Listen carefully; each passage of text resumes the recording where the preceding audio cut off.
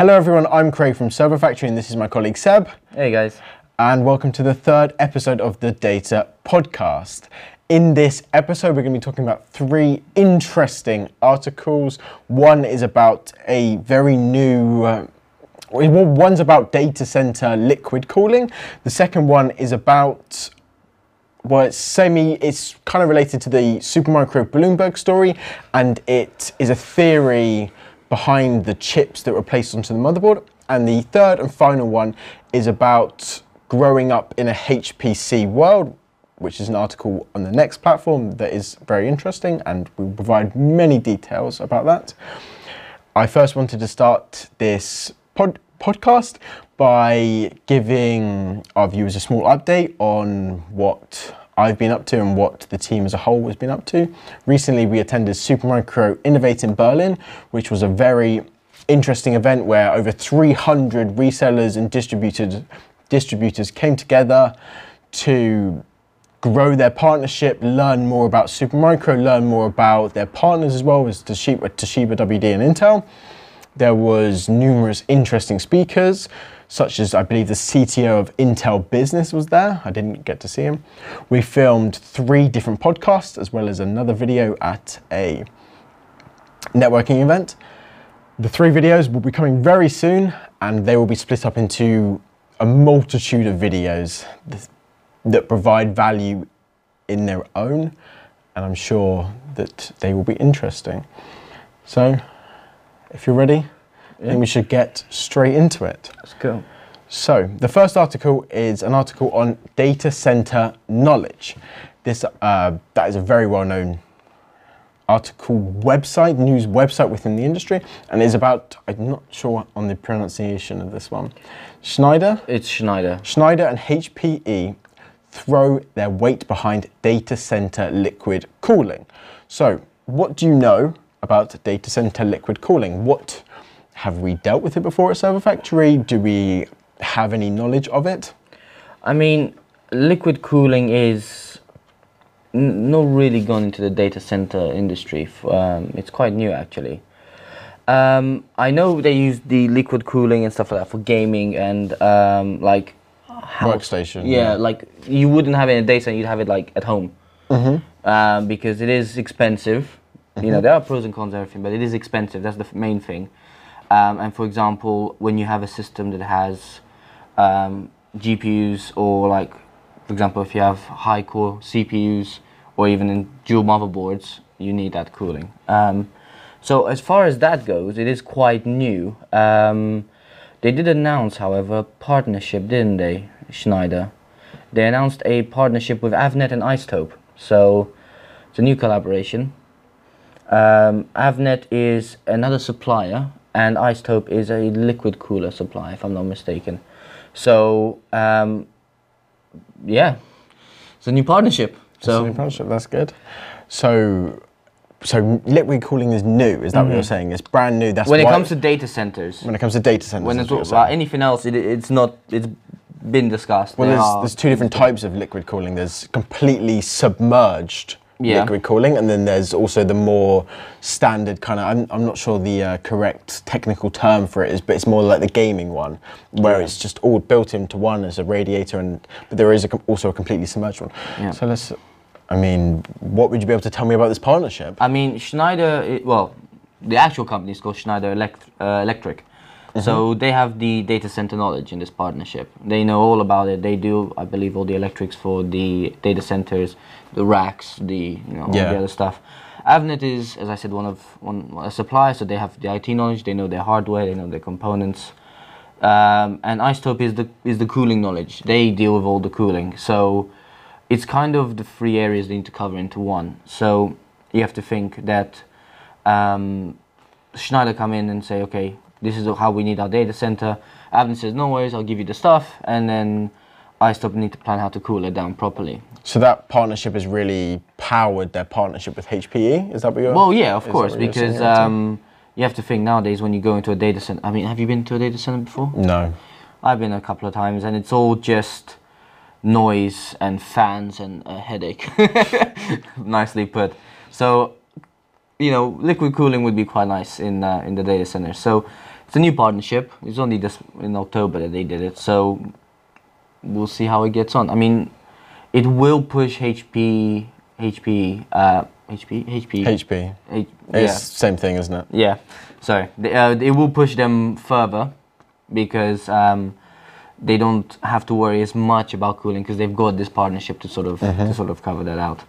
But at the same time, HPE has also done a partnership last month, didn't they? They did it with, is it GRC? GRC, yes. GRC, yeah. So basically, the plan is HP, whichever you want to say it, Hewlett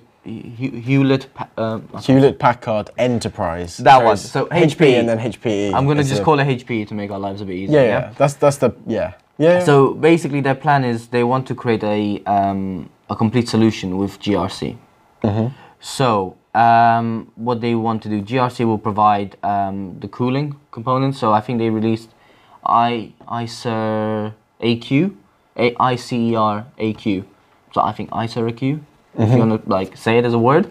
So they're going to integrate that into the HPE systems, and then it'll be a complete solution. So you know how I said about systems with like GPUs or like high power processors will need inside liquid cooling. That's basically what they're planning. So it'll be a completely integrated system. Yeah. So it'll be a lot easier for the customer, for the businesses that are purchasing these products to benefit from water cooling rather than having to go to multiple different vendors and build it themselves or get an external partner to build it. It'll be very easy, essentially.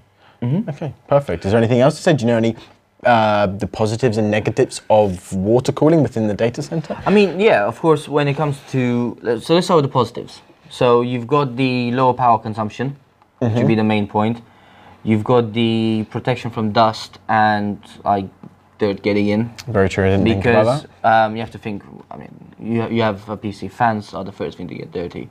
They're horrendous for catching dust. Yes. So it will prevent that, which means slightly less maintenance.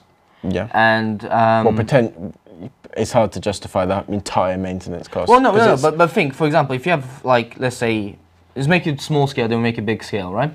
So small scale, you have a home PC. Yeah, you will have to clean that PC out probably once every, I don't know, 6 weeks or so, because it does get into it, and then obviously the performance will decrease of the fans, of the cooling. I mean, not of the actual PC.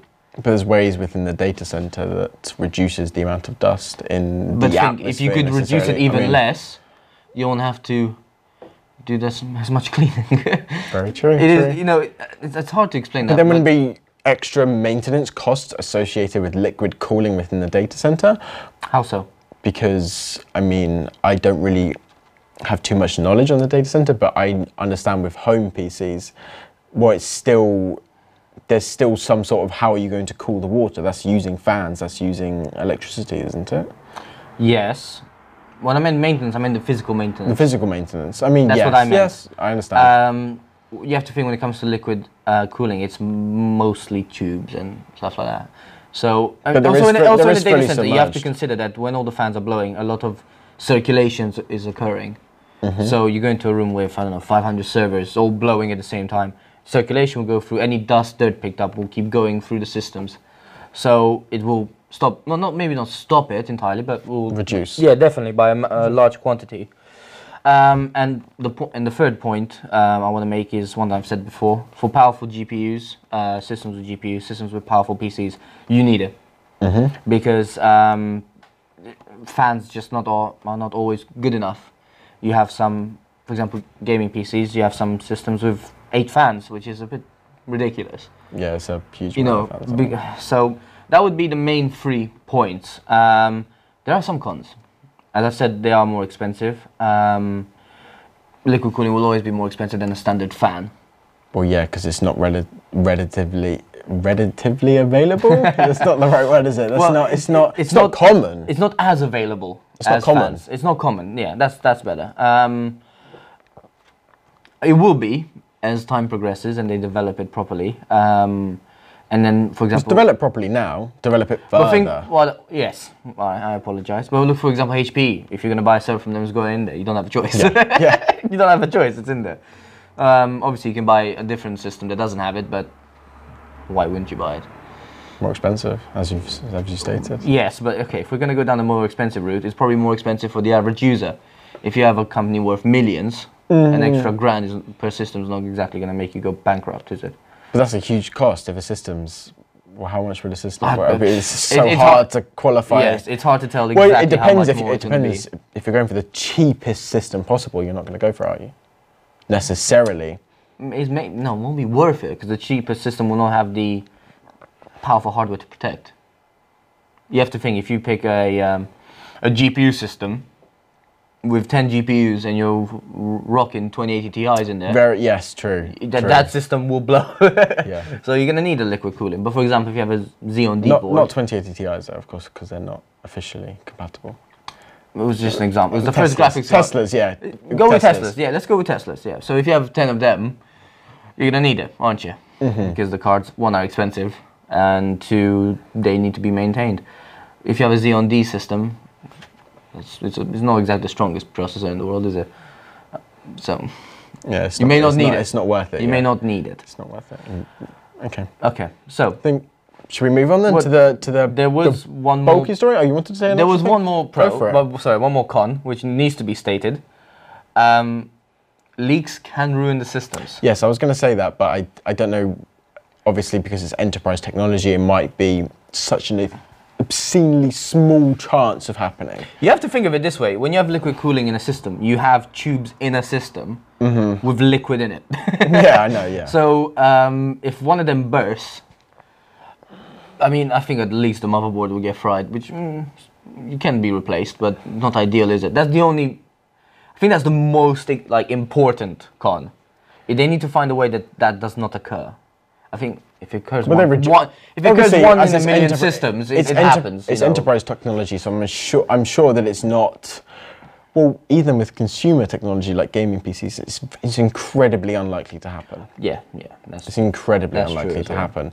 It's just, and it obviously depends how it's built. If you're custom building your water cooling with gaming, it's obviously a lot more likely to happen. Or potentially a lot more likely to happen. Well, It depends on the quality of the water cooling you use, the quality of the technology. But I'm sure that this technology, if it's going to be put into systems potentially worth 100 grand plus, it's going to be very, very, very high quality. Yeah, well, I mean, if they're going to create a whole solution around it, then it better be. Yeah. Yeah. So we'll see how they get on. We'll see how they get on. What's the next article? What you got for me? Well, actually, at Supermicro Innovate, I've never really seen anything about water cooling within the data center, like properly. Water or liquid cooling? Liquid cooling. Right. In the data center, but my first glimpse of it at Supermicro Innovate, and they showed a submerged system, which was quite cool. But I've never had any experience. It was submerged in. It looked like water, but I have no clue. So you put electrical equipment submerged. It's bizarre. It was submerged water cooling. I think that's the proper name for it, but I'm not. Good for them. So they get on. Yeah. Make us proud. Make us proud. Okay. So let's go into our second article, and this is Is this the controversial one? It's not controversial necessarily. This is like the bulky, interesting, intriguing article. I'm going to lose my job today. This is related to a topic that we previously discussed on the podcast. I'm not sure which episode, was 1 or 2? Where we previously discussed the scandal between Bloomberg and Supermicro, and how the story, we've recently, by this time this comes out, it'll be 2 weeks ago. 2 weeks ago we released an article essentially summarising the Bloomberg and Supermicro scandal and how things have changed in the past year, because it's pretty much, it'll be about 13 months when this podcast comes out to when that huge article came out, tanked Supermicro's stock, and of course had other repercussions. But it was never officially, there was no evidence provided, essentially. So I mean, it's accusations essentially. But this article is basically talking about how little it could potentially be to plant a spy chip onto a motherboard. As little as $200, that is the quote. Planting tiny spy chips in hardware can cost as little as $200. So, do you have any comments on the initial title, the initial claim of this article? how do I say this correct? They just need to get a hobby. I mean, come on now. I don't know what they have against Supermicro with these chips. When Craig said little, it's literally the size of a grain of rice. I think it was. But you can't even. I thought it was way smaller than that.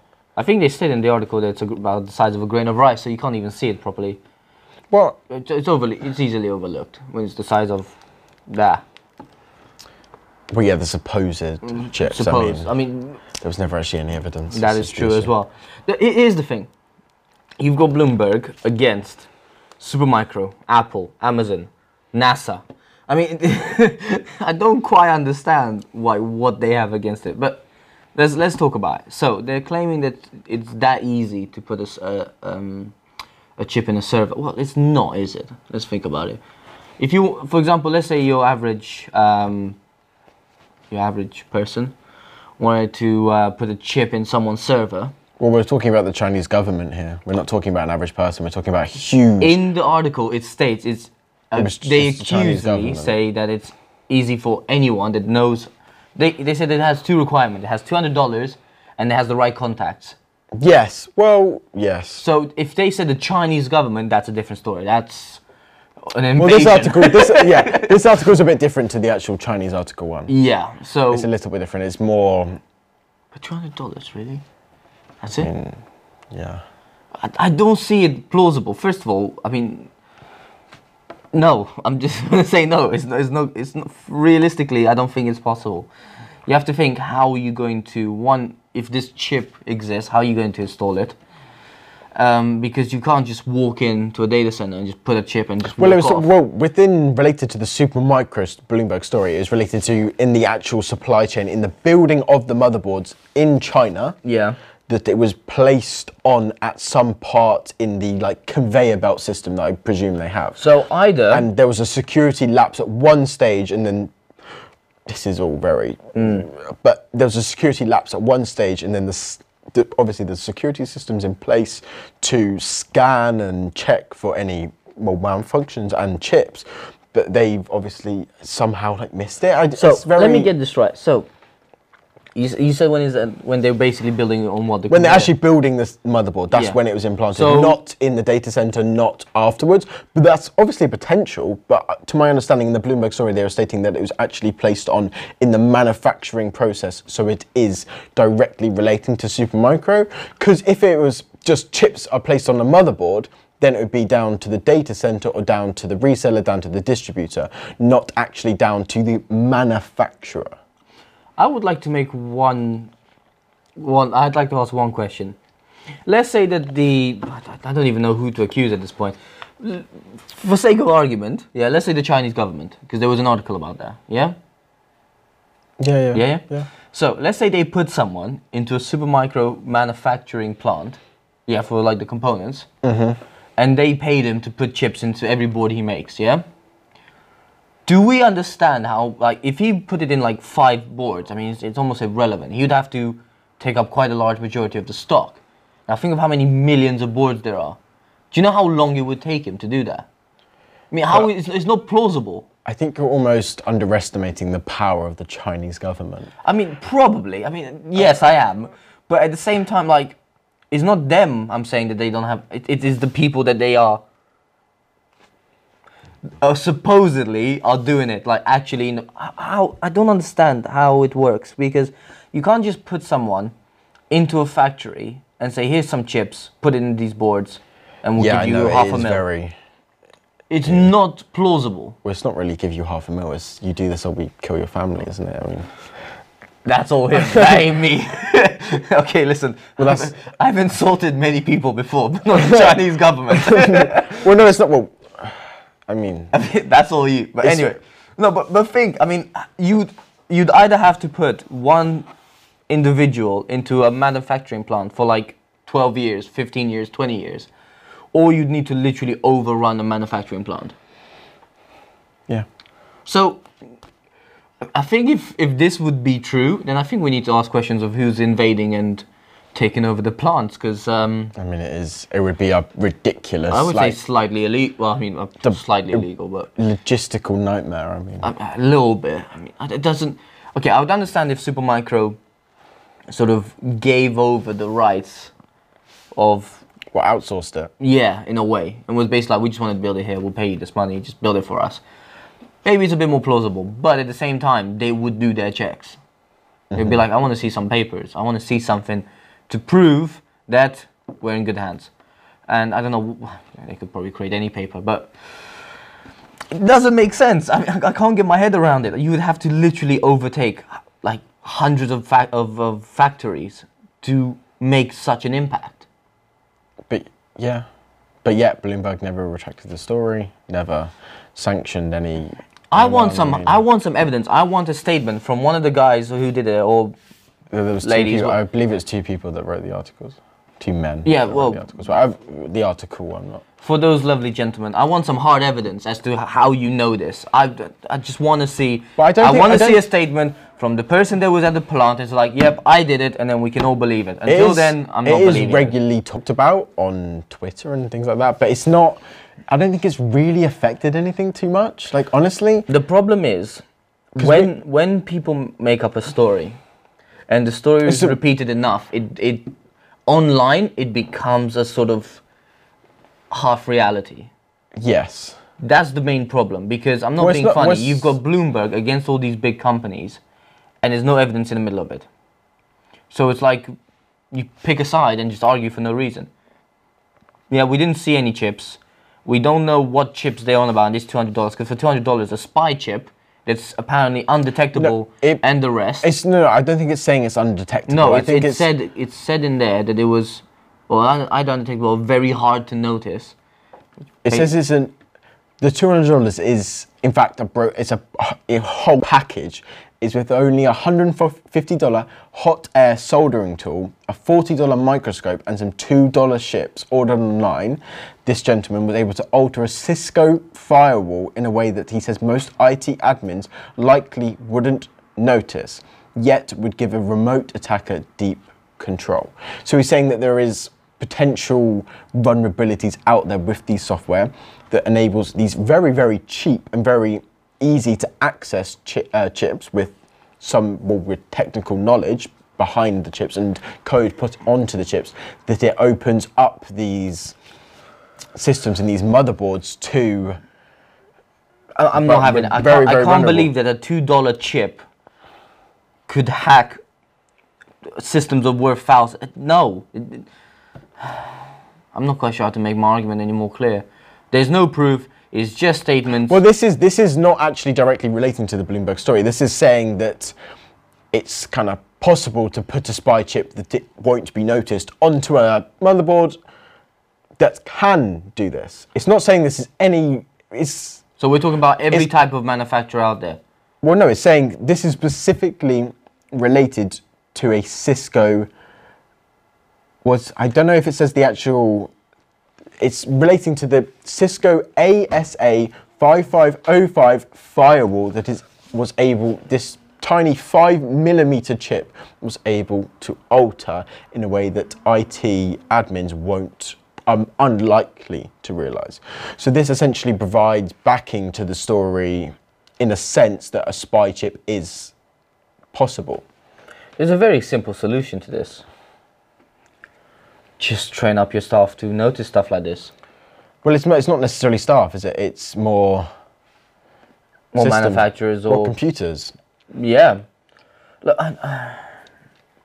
it's a tough one, because if you could have a $200 kit to make a spy chip to hack most systems, I mean, that doesn't sound right. Was a $2 chip? The actual chip's $2. Yeah, but I said kit. Oh, kit, sorry. Yeah, because you need to actually sort it, put it together. Solder it on, yeah. I would say if this is sort of slightly digging a Supermicro, because it is mentioned. The Supermicro is mentioned, yes. Yeah, of course. It's not going to happen. Anyone else? No. I don't know. I mean, for someone to say that they hacked and altered the Cisco system, fine, that's some solid evidence. I mean, it's a statement. I don't really know how true that is. But if you could do that, then, okay, maybe we should actually, increase our security at factories, because, but then again, how would you use it? How would you put it? you have to think. If you have the chip right now, you would have to go. Where would you go? How would you know which system you want to hack? It's just a logistical. And there's one more thing they forgot. Most of our stuff is in the cloud. Well, it's going towards the cloud now, so they can hack the system for the next 5 years. But after that, yeah, but Supermicro is used by Amazon, AWS, which is a cloud system. So it's hacking the cloud, which I don't. Yeah, my point was isn't necessarily. I mean, the cloud, not everything will. The cloud has its vulnerabilities, which is part of this.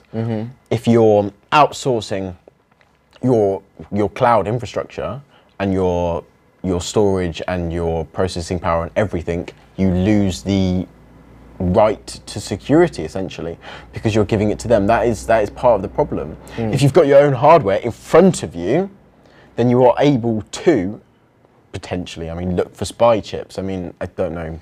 The nature of someone's business to be able to have the need to look for spy chips and have the lack of trust to look for spy chips when there's actually no evidence that these have ever been planted onto bulk mass systems in the world.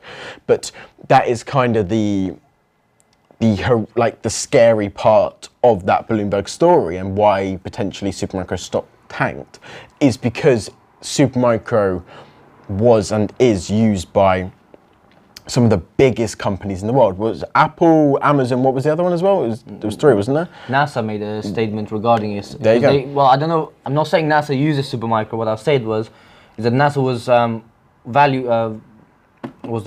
they valued the situation, and they said that it can't be true. Okay, well, Amazon and Apple both have cloud services, and both sensitive information is stored on both credit card information, and Amazon AWS, you can't imagine what is stored in their system. That is it creates vulnerabilities within the cloud. I have no clue logistically how you would actually use that to your advantage, but that it does provide a vulnerability to the cloud that potentially, if you use your own hardware and you have your own hardware on site and you understand the security behind that, that is one positive of using your own hardware. I've always made it very clear I wouldn't spend money on something I can't see or touch. So that's why I say that I would rather have my own hardware. Well, I think there's positives and negatives. I think that's for a whole separate podcast. The there's a whole separate of cloud and physical hardware. I don't think everyone should use hardware. I definitely don't think that. There's positives of a cloud because it's scalable, because AWS is pay what you use essentially. Yes. So if you want to scale overnight like that and have like a million users traffic on your website, you're able to scale instantly. Whereas if you're using your own hardware, you're not able to do that instantly. Yeah, you're a bit. So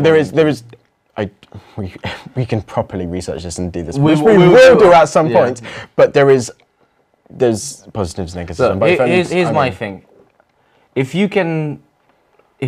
Regarding this, we need some proof, some solid proof, first of all, about all these accusations. Second of it is, I don't see them being able to overtake a large proportion of physical servers. Well, the scalability of this method shown here, that individually soldering on a spy chip is just... Let's think. How are you going to be able to do that to the thousands, hundreds, tens of thousands of motherboards? Millions. Million systems. Easy. So I don't know. I think they just want a story, and I don't know what Supermicro have done to them. Maybe they upset them. Maybe they didn't offer them a coffee when they visited them. I don't know what they've done. So Supermicro, just send them a care box to Bloomberg and said, sorry, don't know what we've done, or Wired, or whoever. And just move on, because I'm bored. I can't say anything else about it. There's no proof. It's just words. It's just accusations because someone was bored. Provide me evidence or leave it alone. I think that's enough said. Supermicro did say. What? I don't know if it's relation to this story in specific. It doesn't actually state. It says there's no need for further comment about false reports from more than a year ago, Supermicro said in a statement. That's a quote that is clearly stated here. So I don't know what else to say. There is a mention here that there is a potential place that if a resistor is replaced on the supermicro, it's a bit confusing. There is a potential place that a chip like this could be positioned onto the motherboard and used to potentially create a vulnerability, but it just said the logistical and it's a logistical nightmare. How would you be able to scale this into something that actually does that will affect to a company or to an individual? You can't really. Look, I'll say it once more, just in case. We make this 100% clear. I'll look at the camera, and they need to understand this. No proof has been found or provided, and no chips have been found. So, what more do you want, right? So, let's put it to bed. Supermicro is fine. Until someone comes with something, we'll evaluate it then. Until then, it's a false news, in my opinion. I think in our opinion, really, isn't it? Yeah, let's move on. There was an interesting... Oh, sorry, I apologize. Hudson argues, however, that a real attacker... This chip was quite large, and it's quite shoddily put onto the board. A real attacker with the resources to fabricate custom chips, a process that would likely cost tens of thousands of dollars, could have carried out a much more stealthily version of the attack, fabricating a chip that carried out the same BMC tampering functions and fits into a much smaller footprint than the resistor. The result could even be as small as 1/100th of a square millimeter, Hudson says, vastly smaller than the Bloomberg's grain of rice. You were right on the grain of rice, and that's the end of the. I mean, it's nothing. How realistic is it now? I mean, after that statement, I mean, it's even less realistic now. Okay, we put this to bed. No. There's one more. The two authors of the story both emphasize that their work isn't meant to validate Bloomberg's tale of widespread hardware supply chain attacks with tiny chips planted in devices. That's relating back to the Supermicro story that was a year ago that Bloomberg released. They don't even argue that it's likely to be a common attack in the wild. Both researchers point out that the traditional software attacks can often give hackers just as much access. So it's not necessary, basically. I mean, when they say that, I mean, it's an interesting story. No, yeah, it is an interesting story. You know, I have to respect the authors. It is Hudson and Elkins. Elkins? I don't know if they're the authors of this story. I believe those are the people that then I would like to say experiments. Well, I'll say to Elkins and Hudson then, I appreciate your honesty, respect, you know. So, I mean... Well, it's interesting. It is definitely interesting to see how... To fabricate this kind of story... It is always interesting to read it, but it's just not. What do you mean fabricate? What fabricate? Well, the Bloomberg. So this isn't directly related to that. No, it's just kind of it provides some sort of. I think we made a connection more than they did to the Bloomberg article. I don't know if it provides. It doesn't provide like. I don't know. It's just an interesting story. I mean, basically what they've said in this whole article, it is possible if someone's got the resources and the time and the effort. Well, they've said that it's very unlikely, and it is very unlikely. Just a pure software one attack. chip would be tens of thousands. I mean, I'm not being funny. I mean, it's for the money you could hack. You need to put into hack every server in the world. You could just buy them all twice fold. No. Well, I don't know. Okay. Well, I'm telling you. Let's move on. That's a fact. Yeah, it's a fact. It is a fact. Okay. Let's move on. Okay. Let's move on to the final. Growing up in a HPC world. It's a very detailed article that was released onto the Next platform, which is an interesting website that contains loads of different various articles. The Next platform. So, have you read this article? What do you know about this article? You put me on the spot there. Well, I mean, okay. Basically, what it's talking about ARM. Or ARM, I'm not quite sure which way you meant to say it. You meant to say it ARM? ARM? Yeah. About ARM. Not an actual ARM, like in regards to processors, I mean ARM. I think our viewers will know what ARM is. They've made quite big plays in the data center world recently. Well, we've spoken to them before at ISC, I believe, which is a HPC event in Frankfurt that we attended recently. You should check out our latest, not our latest videos, our videos on that. Where I believe we have 2 videos on that. If you don't know where Frankfurt is, it's in Germany. Lovely place, lovely little place. Love it. Little. Oh, it's not really little, is it? Okay, fair enough. Right, so ARM. It's a British company that creates tiny CPUs. 98% of all mobile phones use them, actually. That was in 2005, I believe. That was in Statistic 2005. From 2005. I was getting there. Okay, just So basically what they do, they make really small chip. Well, they still do. They make really small chips. That was the core of their business. Yes. That was the core of their business. They started from the UK, so shout out to ARM. And they basically use them in mobile phones to give them that sort of edge. Right. So they've kind of. Are you okay? Are you with me? Yeah. All right. Yeah.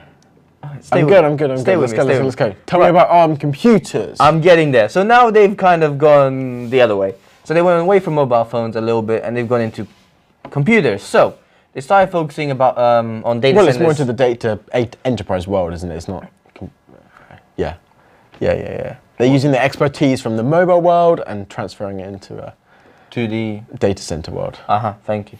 So they started focusing on data centers about 6 years ago, prioritizing energy efficiency in their CPUs, which the cost of a data center to run it is ridiculous. So the lower your energy consumption, the better. Yep. So it's a good thing they're focusing on. However, they never took their focus off HPCs, the high performance computing. So they've kind of tried to implement their strategy for mobile phones a bit into the data center world by taking the processor's energy efficiency, tuning it, and putting it in the data centers. So I mean, they did recently help out HPE, didn't they? With the world's most powerful supercomputer. I think, yeah, it was HPE, which was 156th on the top 500 supercomputer list. Whoa. Huh? No, yeah, that's nuts, yeah. That's crazy. Did you say no? I said whoa. Oh, you said no. I was like, yeah. So, I mean, it's working for them in that way. I mean, HPE just seems to be making many moves, which is interesting. HPE work with everyone. Let's be quite honest. Ridiculous. Well, I mean, yeah, they work with absolutely everyone. But so where is ARM going now? What are they doing? How are they looking forward to the future? What is this article relating to? So what they want to do now is they want to produce supercomputers for consumers. Okay, that's a bit of outlandish. In what sense?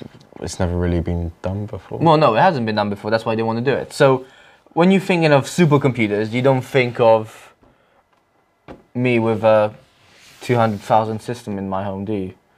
No, you think of it in the middle of a lab or middle of a facility in, I don't know, Las Vegas, you know, where the money is, or Dubai, or somewhere like that, just doing work.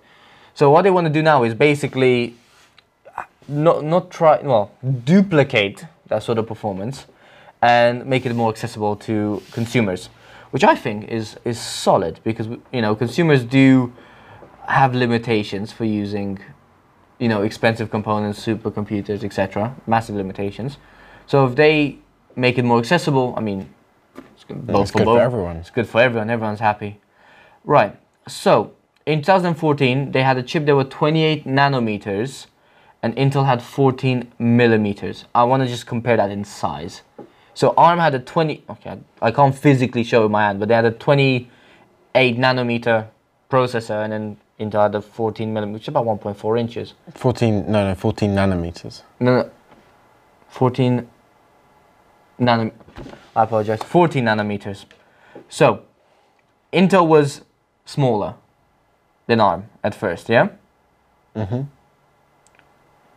Yeah. And then today, the Intel ones and the ARM ones are slightly, they got smaller, but ARM is actually 5 nanometers now, Intel's 10. So it's a huge jump in technology. In 5 years, ARM has lost, I don't know how, but they've lost 23 nanometers in size. Intel's only lost 4. and Intel are huge.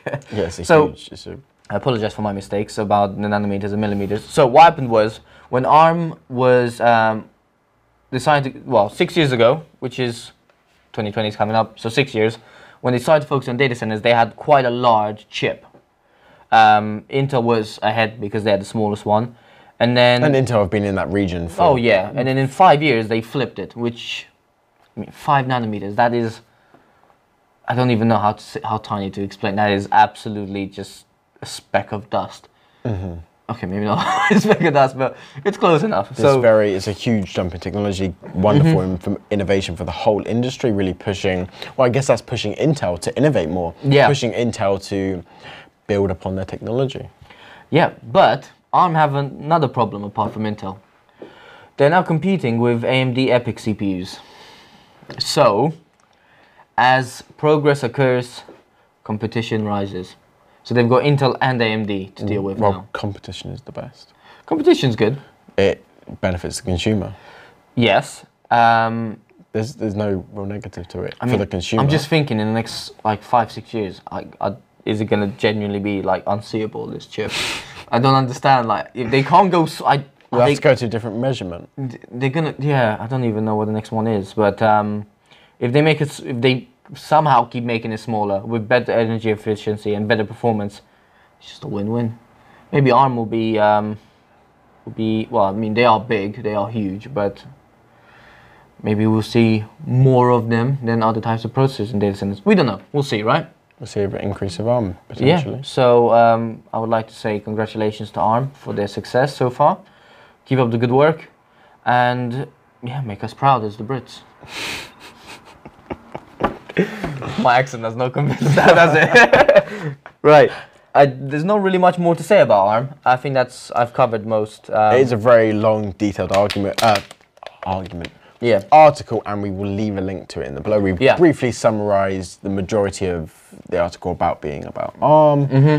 I mean, it's very long. It is quite long. I mean, we'll have it on the screen, and the link will be down in the description. So check it out if you want some more information. We've just briefly covered it. And yeah. Well, now we have something very quickly to mention just at the end of the video. We have a new release, well, relatively new release from Samsung. I believe it is 2 new PCIe SSDs. Yep. These aren't very common, but I mean, it's interesting. Yeah. Incredibly fast. That is the purpose of using a PCIe SSD compared to a normal SSD, compared to a M.2. So tell me a little about this, what are they called? So they released 2 SSDs, the PM1733 and the PM1735. They are Gen 4 PCIe SSDs, so they made the 4th generation now. I mean, these SSDs could affect the way the data center storage is used in the foreseeable future. They will sort of mold how storage is kept and what kind of storage that they use. I mean, there are 3 big technological innovations for these SSDs. The FIP SSD virtualization and VNAND machine learning. So you have to think there's already 3 big innovations for these fields. So yeah, that would be the first point I would make. Would you be able to tell me about the first one there, the FIP, the full in place? Yeah, so so FIP stands for fail in place technology. It's the new milestone in the 60-year history of storage. So basically what they want to do is create a SSD that will last for years, for like, they say a lifetime, depends on how you look at it, but I reckon for at least 30, 40, 50, 60 years. They want to create one SSD that was going to last that long. It's not going to break, and should something happen, you have a backup for it. Yeah? So that's basically the first one. So FIP can detect a memory chip within an SSD, a faulty one. Yeah, scan for damaged data and then relocate any undamaged data into working chips. So if we have an SSD with a faulty chip, the fail-in-place FIP will detect it, will scan it. Anything that's salvageable, that still works, that is uncorrupted data, it will relocate it, so it is still preserved. That's the main point for fail-in-place. is as I said, as a backup. That's a very useful technology. Oh, of course.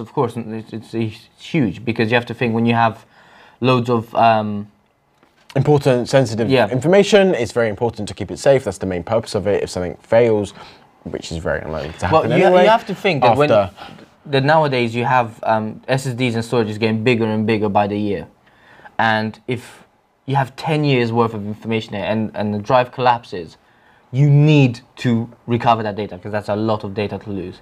So that's the main point of fail in place, FIP.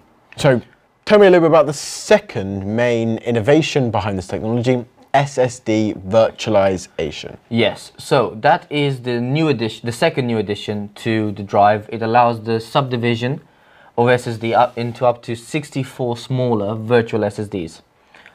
I mean, what more do you want, really? It basically, what it does is it takes an SSD and you can divide it into 64 smaller virtual SSDs. It's like when you create a partition, it's like when you create a partition. You take, let's say, you have a 120 gigabyte SSD, as just an example.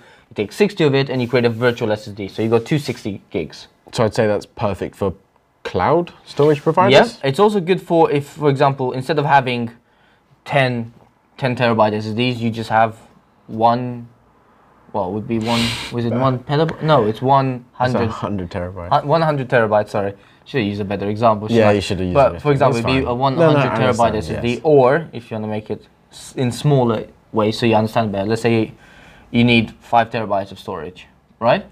Mm-hmm. You need 5 terabytes. Instead of buying 5 1 terabyte drives, you just buy 1 5 terabyte and you can divide it with SSD virtualization. Mm-hmm. So saves on costs, saves on physical space. I mean, what more do you want, really? I mean, the point you made about the cloud is actually a good point, because when you have, let's say each customer needs a set amount of storage, like you said with AWS, you just buy one massive drive that holds a lot of storage and then you just divide it between them. So, as I said, it can make life a bit easier. Samsung did also make a statement that this SSD can carry out some tasks that would normally be carried out by the CPU for even further efficiency. So, what that means is, if you have an SSD that can do some tasks that the CPU can, the CPU will not need to do those tasks and it can focus on something else. So, increases speed, as I said, efficiency, performance will be optimal because the CPU is not under as much pressure anymore. Mm-hmm. So, that's what would be, yeah. So the main 2 points is you can just buy one big drive, you don't have to buy several small ones, and if the SSD, which they said they can carry out some tasks that the CPU can, yeah. Increases. On the second one, I'm not sure, they haven't actually provided too much details. That's what it's stated. They haven't. They haven't really given an insight into this yet, but it's certainly an interesting statement. I mean, it is a pretty transparent statement. There's no lies or anything like that. There's no false information. They said that they can carry out some tasks with the CPUs. I guess we just have to see I think we need to play around with a couple of them. And it'd be very interesting, yeah. It would be quite interesting to see how they perform. So, or if any of you have used one, just let us know how you find it. Are they out yet? I believe not. No? When are they out? I don't know. When they come out, if you do use them, let us know. So, tell me about the third innovation of these. Go on. What were we saying? Yeah. Tell me about the third innovation. I'm not quite sure exactly how to pronounce it. It's VNAND or VNAND. I think. I really don't know. I'll cover both. So basically, what it does is it enables accurate prediction and verification of cell characteristics. It's a bit of a mouthful, isn't it? So they do it basically through circuit pattern variation. In simple terms, to make even for yourself, data will be processed at ultra-fast speed by reading the electricity difference between circuits, which is quite interesting because they always did it by the data itself. Now they won't be doing that. So this will allow more precise control and therefore higher levels of performance and reliability. So just to sort of cover it, the last point, just very simply. What they used to do, they used to read the data of the the physical data itself, right? Instead, they're going to be this SSD will be processing the readings of the electricity difference between circuits. Mm-hmm. So as we know, electricity travels rather quickly. So they will be reading that instead of the actual physical data. And I mean, of course, it makes sense, high performance and levels in reliability, because you don't have to focus on the, the physical data that's stored, because if that corrupts, it all goes in half. I mean, that's pretty much all there is to say about it. I hope I explained that well. How many different models will there be, Seb? 19. From what range? I mean, here's the size-wise will they be? Well, here's why I made the point about small and large size SSDs. You can have a 0.8 terabyte, so 800 gig SSD, all the way up to just over 30 terabytes, 30.72 terabyte in one drive, in two different form factors. The PCIe card will be based and PCIe card based, so triple HL, and the standard 2.5 inch U.2. So they've kind of made it so you'll have, when I mean triple HL or PCIe card based, will go in the PCIe slot, and the standard 2.5 inch U.2 is just a standard drive. Yeah? How fast? Okay, so the half height, half length is what the triple HL stands for. Yeah. Those drives will have ultra fast read speeds up to 8,000 megabytes. I was trying to make it smaller. It's 8,000 megabytes or 8 gig. Just say 8,000 megabytes. 8,000 megabytes per second. Which is far faster than the already super fast 6,400 megabytes per second afforded by the U.2 drive. Yeah. I believe these were released last month, around the end of September. We're now mid-October-ish. So, I mean, yeah. They also, however, announced some RAM, which we need to discuss for.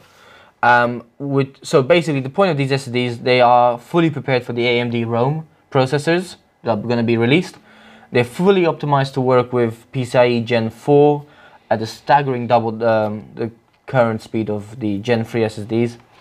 This news, along with the new technologies that these SSDs bring, they will probably make them the most popular choice with the AMD customers to be protected in the future. So I see why they released them. I see the benefits of them. I would say they're worth it. Okay, we have to depend on how pricing comes. We'll have a look at that. But yeah, I think AMD customers would love this drive. So yeah, especially as they're built around being optimized for the new AMD Rome series. Yeah, I mean, it's very interesting. Yeah, doubling Gen 3, that's quite an achievement. Obviously, these are going to be incredibly expensive, so that is only for the very specific market. Well, I don't know how expensive the 800 gig drive will be. I mean, we'll have to see, really. They are incredibly fast. I mean, they are rapid, but so that's where the speed comes from. So it's obviously not necessary for everything. We're talking about very specific use cases like search engine optimization. I don't have too much knowledge around the topic, but I believe there is some need for extremely fast storage around that kind of industry. And it's just very specific. So it is very expensive, but it's still a very interesting innovation. So yeah, well, I think congratulations are in order to Samsung. And we'll have to see how these perform when they come out. So yeah, I mean, hopefully we'll be able to get our hands on some. Samsung, I mean, it's a big ask because these are very they're uncommon. I can say, and they are potentially for us they're uncommon. I don't know about other supermarket resellers, but particularly for us they're uncommon. But I mean, we can potentially ask our suppliers if we are able to get some of these to test in our office. Or Samsung start sponsoring us. Samsung. We would really appreciate that. If you could send us one, the smallest one, just we want to play around with it. We want to get a feel for it. Let us know. We would really appreciate it. We did say, because we do discuss in podcasts what we want to do in the future, we do want to take new components. And we are going to discuss just that in a sort of very short podcast, not very short, but a shorter podcast. This is also, I'd like to say something. This is not actually a podcast. This is a show. Like, a podcast is, the actual definition is, it's very specific and it relates to only audio. This is more of the data podcast show. So it'd be the data show? The data show, but it's not, it's the data podcast. But we'll gloss over that fact. Okay. But yes, we will be... Well, we're breaking up into this into a separate, multiple different videos containing different questions and different topics. So I believe that showcasing new technology would be a very interesting way to take this, and we are open to many different ideas. Yeah, as I was saying, we will be hopefully, if we can get our hands on some of the new components being released, playing around with them and giving you some statistics. I think that'd be quite good. Do some comparisons as well.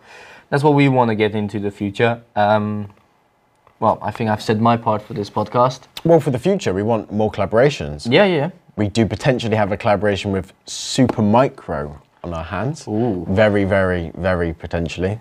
Yeah. Nothing confirmed yet. Hopefully, we can get hold of Samsung. Maybe we can do one with them about, with their I would really like to speak to, also potentially, we were speaking to a couple of our competitors at Supermicro Innovate, and some of them seem interested in becoming a guest or collaborating on a podcast with us, which I think would be a unique dynamic. Yeah. Providing value to everyone. Maybe they have different insights on articles and different insights on stories that we do have from, maybe they deal with loads of PCIe SSDs, so they can tell us how this is absolutely amazing where we don't really deal with them that much. So I mean, I think that would be very interesting for the future. Yeah. Another podcast coming next week, and the week after that, and the week after that, and the week after that. We also have regular videos. Recently, last week, we had a video about how to update your IPMI for a Supermicro system. That would only be relevant to some of you, I'm sure, as the majority of you will most likely know how to already do that. It's just us giving back to the community, helping you guys out. So, yeah. Yeah, well, I mean, we watch it, believe enjoy. Providing true value. Yes. That is our premise, providing true value, nothing else, not trying to sell. So I think this has been a very successful podcast. Yeah. Check out all of our other videos, because I know we will have so many from Supermicro Innovate uploaded currently on our channel, easily 5 or more. Oh wow. Uploaded onto our channel currently. New podcast coming next week. Yeah. Another interesting video coming this week as well, which I'm not sure is yet. I'm not sure what it is yet, but it'll be interesting. Yeah. So thank you very much for watching. Please like and subscribe. If you have liked the video, like the video. If you have also liked it, subscribe. Yeah. Any ideas you want for the future, just comment down below. Or tweet us. Tweet us, at Server Factory. Whichever one. All of our LinkedIn links are down below. Feel free to connect with us. Yep. And we thank you for watching. Good night. Gonna do a little dance again. Nah, because did you keep that in the first Yeah, I kept that in. Why? Right.